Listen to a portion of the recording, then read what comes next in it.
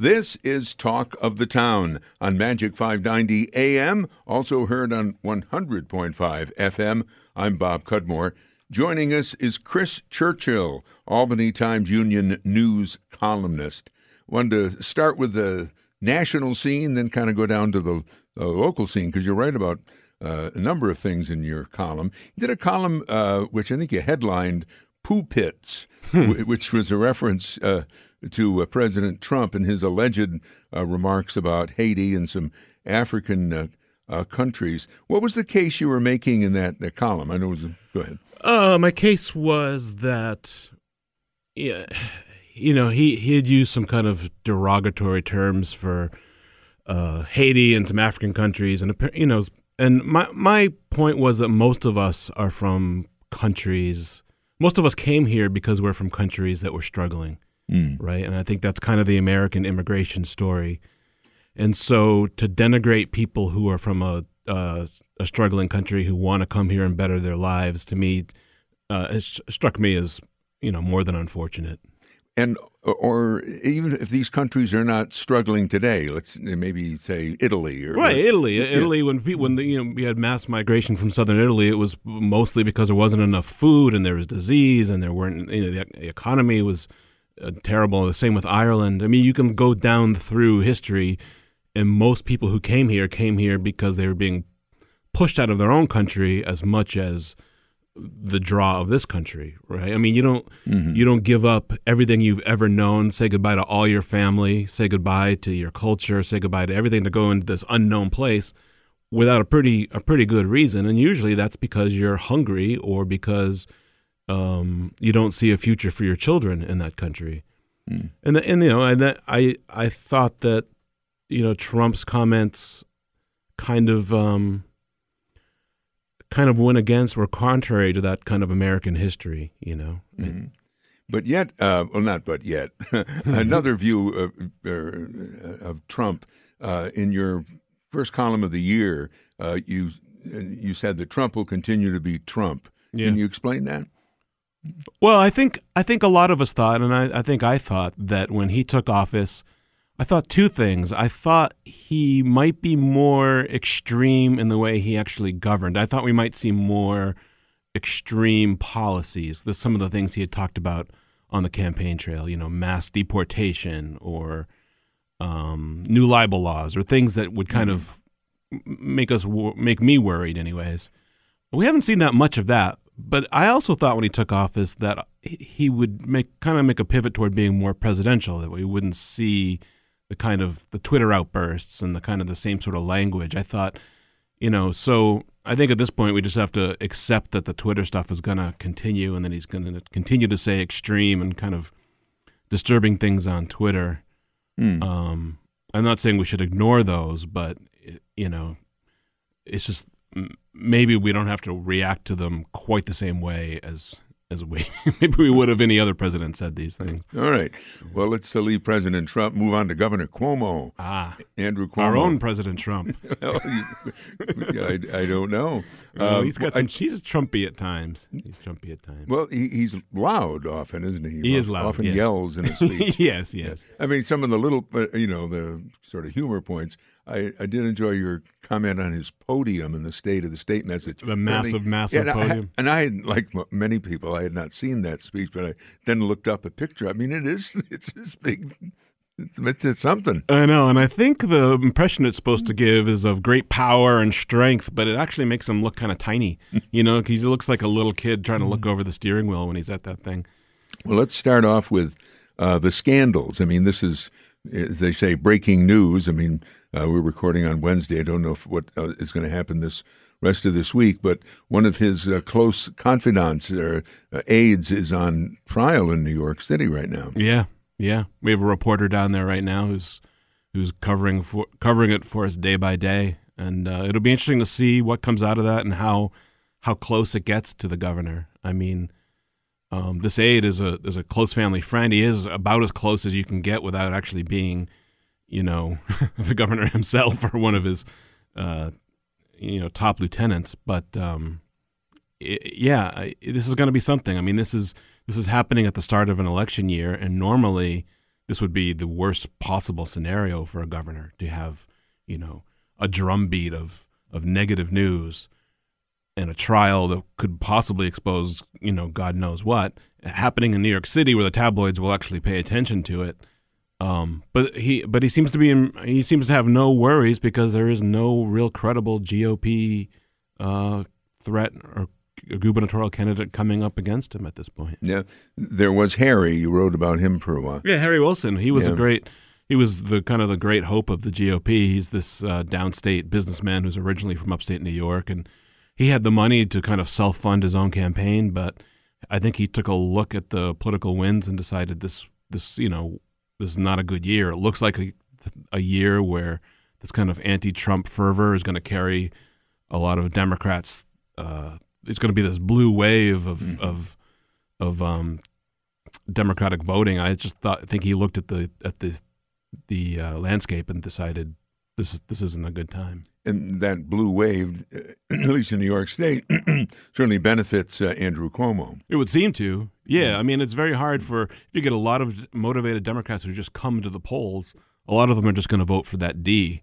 A lot of these kind of off-term or non-presidential elections, sometimes you don't get those people who aren't necessarily the hardcores, but there's this feeling that Trump is going to motivate a lot of Democrats to get to the polls, even if he's not on the ballot. You did a column about Governor Cuomo and state finances, pointing out that the governor, in his State of the State message, never talked about cuts to wasteful spending, even though the state is facing a $4 billion deficit. Yeah, I would have they're talking about $1 billion in new taxes and fees. And me personally, I don't think that's a really wise direction for the state to go in. I would have liked to have seen more talk about cuts to programs, but there wasn't much of that. Mostly he talked about the federal government and kind of, in a sense, blamed the state's fiscal problems on Trump, which is a stretch, I think. But, that's probably a card that he will continue to play. It's going to work. It's definitely going to work, especially New York City downstate. Yeah. And the Republicans not having a champion, if you will, they have, for example, Brian Kolb, who is running for governor. I mean, he'll make this case, but whether he gets heard in the news cycle is probably the question. But it is probably unusual for a sitting governor to say things are tough. I mean, but he certainly could have in this case. You know what I mean? Yeah. And he did say things are tough. I mean, he acknowledged the size of the deficit, I believe, and he talked a lot about federal tax reform and what it could mean for New York. It was definitely a more downbeat budget speech than Cuomo normally gives. But how could it not be? I mean, a $4 billion deficit is a $4 billion deficit. I mean, you'd be burying your head in the sand to ignore that and to say everything is rosy. Right? And just one final thought on Governor Cuomo. Do you talk to him? Do you interview him? Or No. He keeps himself pretty well shielded from the press. Yeah, and I'm not one of the people who's down at the Capitol every day. I'm not a Capitol reporter. Right. Yeah, but I mean, that's one area where he's different from his father. I mean, his father was quite accessible. He'd get mad at you and so forth, but he didn't kind of cut you off after getting mad. He is pretty inaccessible, and he has reason to be. He doesn't want to be asked about the trials. I'm sure he doesn't want to be asked about presidential ambitions. There are a lot of things he doesn't want to be asked about. Of course, there are a lot of things that most politicians don't want to be asked about, but most of them, or many of them, make themselves a lot more accessible than he does. And I saw on your Facebook page you were taking pro and con on a column you had recently done. You kind of explained what that means to be a news columnist. Since I brought it up, what does it mean? It means there's going to be some opinion or take in what I write most times. It means that there's a point of view. It's not traditional news reporting where you try to keep your own personal opinion out of it. But there is also reporting. It's not just Pontificating, right. It's not the kind of stuff you see on cable news every night. Okay. Well, the story that engendered that question, and there were some criticisms, was your column. You've done a couple of them in the recent weeks about the case out of Troy. A Troy police sergeant shot a man 8 times through the windshield of the man's car when the sergeant said he was pinned against a police cruiser by the man's car, and then the Attorney General's office investigated. What did you find important in the Attorney General's report? Well, it was, first of all, it was scathing. It was about as strongly worded a report as I've ever seen in terms of assessing the behavior of a police department. Essentially, it found that that was not true. That it was not true that the sergeant was pinned to the car when he started a fire. And they were citing their what you call forensic evidence. Forensic evidence, and also just they put rods into the windshield to see which direction the bullets had come from, and they had come from all different directions essentially. Therefore, he couldn't have been pinned in one place. He had to have been moving around, was the assessment of the report. Which means that the basic reason that was given for the shooting was untrue, and it certainly suggests that the police department knew it was untrue all along, but yet continued to repeat that untruth. In the Attorney General's office, I don't believe Eric Schneiderman, who's the Attorney General, personally investigated this, right? No. I'm sure he oversaw it, and I'm sure he read the report before it went out. But yeah, it was done. But he did not recommend, or the report did not recommend charges against the police officer, but criticized the Troy Police Department. That's right. Subsequently, the former police chief of Troy, who had just retired, wrote a letter to the editor of the Troy Record, very critical of the Attorney General and of your column. Right. And the one point he made is that he said neither the Attorney General's investigators nor you had talked to him. Have you talked to him since? I have. I talked to him the day before yesterday. I thought, so that letter was odd in a number of respects. I was a little surprised to see my 800-word column treated as essentially equal to the 221-page Attorney General's report, which blasted the police department. We're talking about former Chief Tedesco. He called the Attorney General a madman. He threw some insinuations about the people who had investigated and who had done the investigation that led to the report. He criticized everything about the report except its finding, which the part about how the sergeant must have been moving around when he fired the shots. And to me, it seemed a little bit strange. It's true that I hadn't called him, but the police department had declined comment. So, I subsequently talked to the chief, and he essentially declined comment too. So it's a little bit of a strange situation. But isn't it unusual that the Attorney General investigators didn't talk to him, or have we heard them say that? We never. Yeah, I suppose that would be. If that's true, I don't know if that's true or not. I don't know if they'll have a different take on that, but that would seem to be a little bit unusual. Sure. Let's move on over to the city of Albany.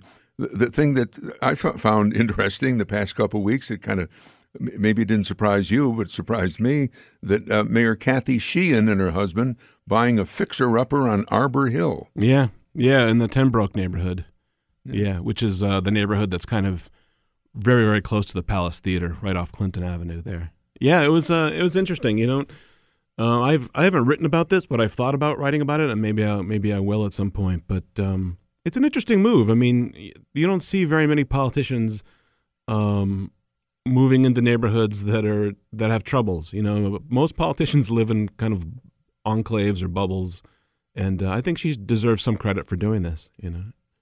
Jack McEnany, kind of an Albany historian. I didn't write the name down. Yeah. But he said the last mayor to live in Arbor Hill was somebody in the 1800s. Yeah. So. And it's actually been very unusual to have a mayor of Albany live in the heart of the city, even. Yeah, I mean, Corning lived on the outskirts, Jennings lived on the outskirts, Wayland lived kind of in a little bit, still a suburban-style neighborhood. It's... And I recall there was criticism of Corning in that he had another house and didn't spend much time in the home that he had in Albany. Yeah, it's almost like mayors have been almost eager to get almost out as far away from downtown and City Hall as they possibly could. And she'll be able to walk to work. Yeah, I saw her quote about that. They can walk to work, they can walk downtown, and I don't know that this is going to have a huge impact on policy, but it might. To have a mayor who's personally knows what it means not to have sidewalks shoveled, for example, or parking issues, or crime, or all those things. I mean, it'll be interesting. Yeah. Another column you wrote about Albany, about the Argus Press Building, the old Argus Press Building. I believe there was a former newspaper in the city, but I'm not positive. Yeah. But it's on Broadway in Albany's warehouse district. Can this building be saved? I think it could be. I think you're going to need, deep-pocketed owners. For people who don't know the building, it's kind of a pretty landmark building in the warehouse district, and the warehouse district is a place where there's been a lot of renovation, a lot of restaurants and bars moving in, apartments. It's kind of booming with apartments, and a lot of people look at the Argus building and they think, "Wow, that really should be the next building to be renovated," because it's one of the most architecturally significant and most beautiful buildings. Well, it could be one of the most beautiful buildings in the neighborhood, but it has kind of languished under some kind of difficult ownership, and that owner actually lost the building to foreclosure, and now the county is preparing, or at least was prepared, to sell the building back to that same owner, which struck a lot of people as a kind of a poor choice. But they said they don't want to give up on an owner or something like that. Yeah, well, I mean, he owes a lot of back taxes, and they want that money, which is understandable. And they have kind of this sense that, well, the building belongs to somebody. They don't want to be seen as taking property away from people unnecessarily. So there's a little bit of leeway. Also, the county is not really in a position to know what to do with large commercial structures. And I think that they also worry about the potential for environmental pollution. But this is a building that a lot of developers have expressed interest in over the years. I think there would be a lot of interest in renovating it, and it would ultimately be for the best, both for taxpayers and for the city if the building is rehabbed. Let me ask you before we run out of time about the Child Victims Act. Will the state enact this act this year? Legislation, as I understand it, would eliminate the statute of limitations for sexual abuse crimes against children. Yeah, that's right. New York is one of the earliest statute of limitations, or one of the quickest ones, which has had the effect of a lot of sexual crimes against children not being prosecuted. So there's this Child Victims Act, which would essentially push that statute of limitations way back. And it looks good for passage, actually. It's actually in the governor's budget, which was not known when I wrote that column. So, is that right? It is right, yeah. You were wondering if Governor Cuomo would really push for this. Yeah, it seems like he has, because it's in his budget, and it's probably one of those items that doesn't really belong in the budget. It's not really essentially budgetary, but I think he puts things in there sometimes that it forces the legislature to strip them out rather than just not have a vote on them one way or the other. You've been listening to Talk of the Town on Magic 590, also heard on 100.5 FM. Our guest was Chris Churchill, Albany Times Union news columnist. Read his column Tuesdays, Thursdays, and Sundays in the TU. Next week on Talk of the Town, our guest will be Albany Mayor Kathy Sheehan. I'm Bob Cudmore.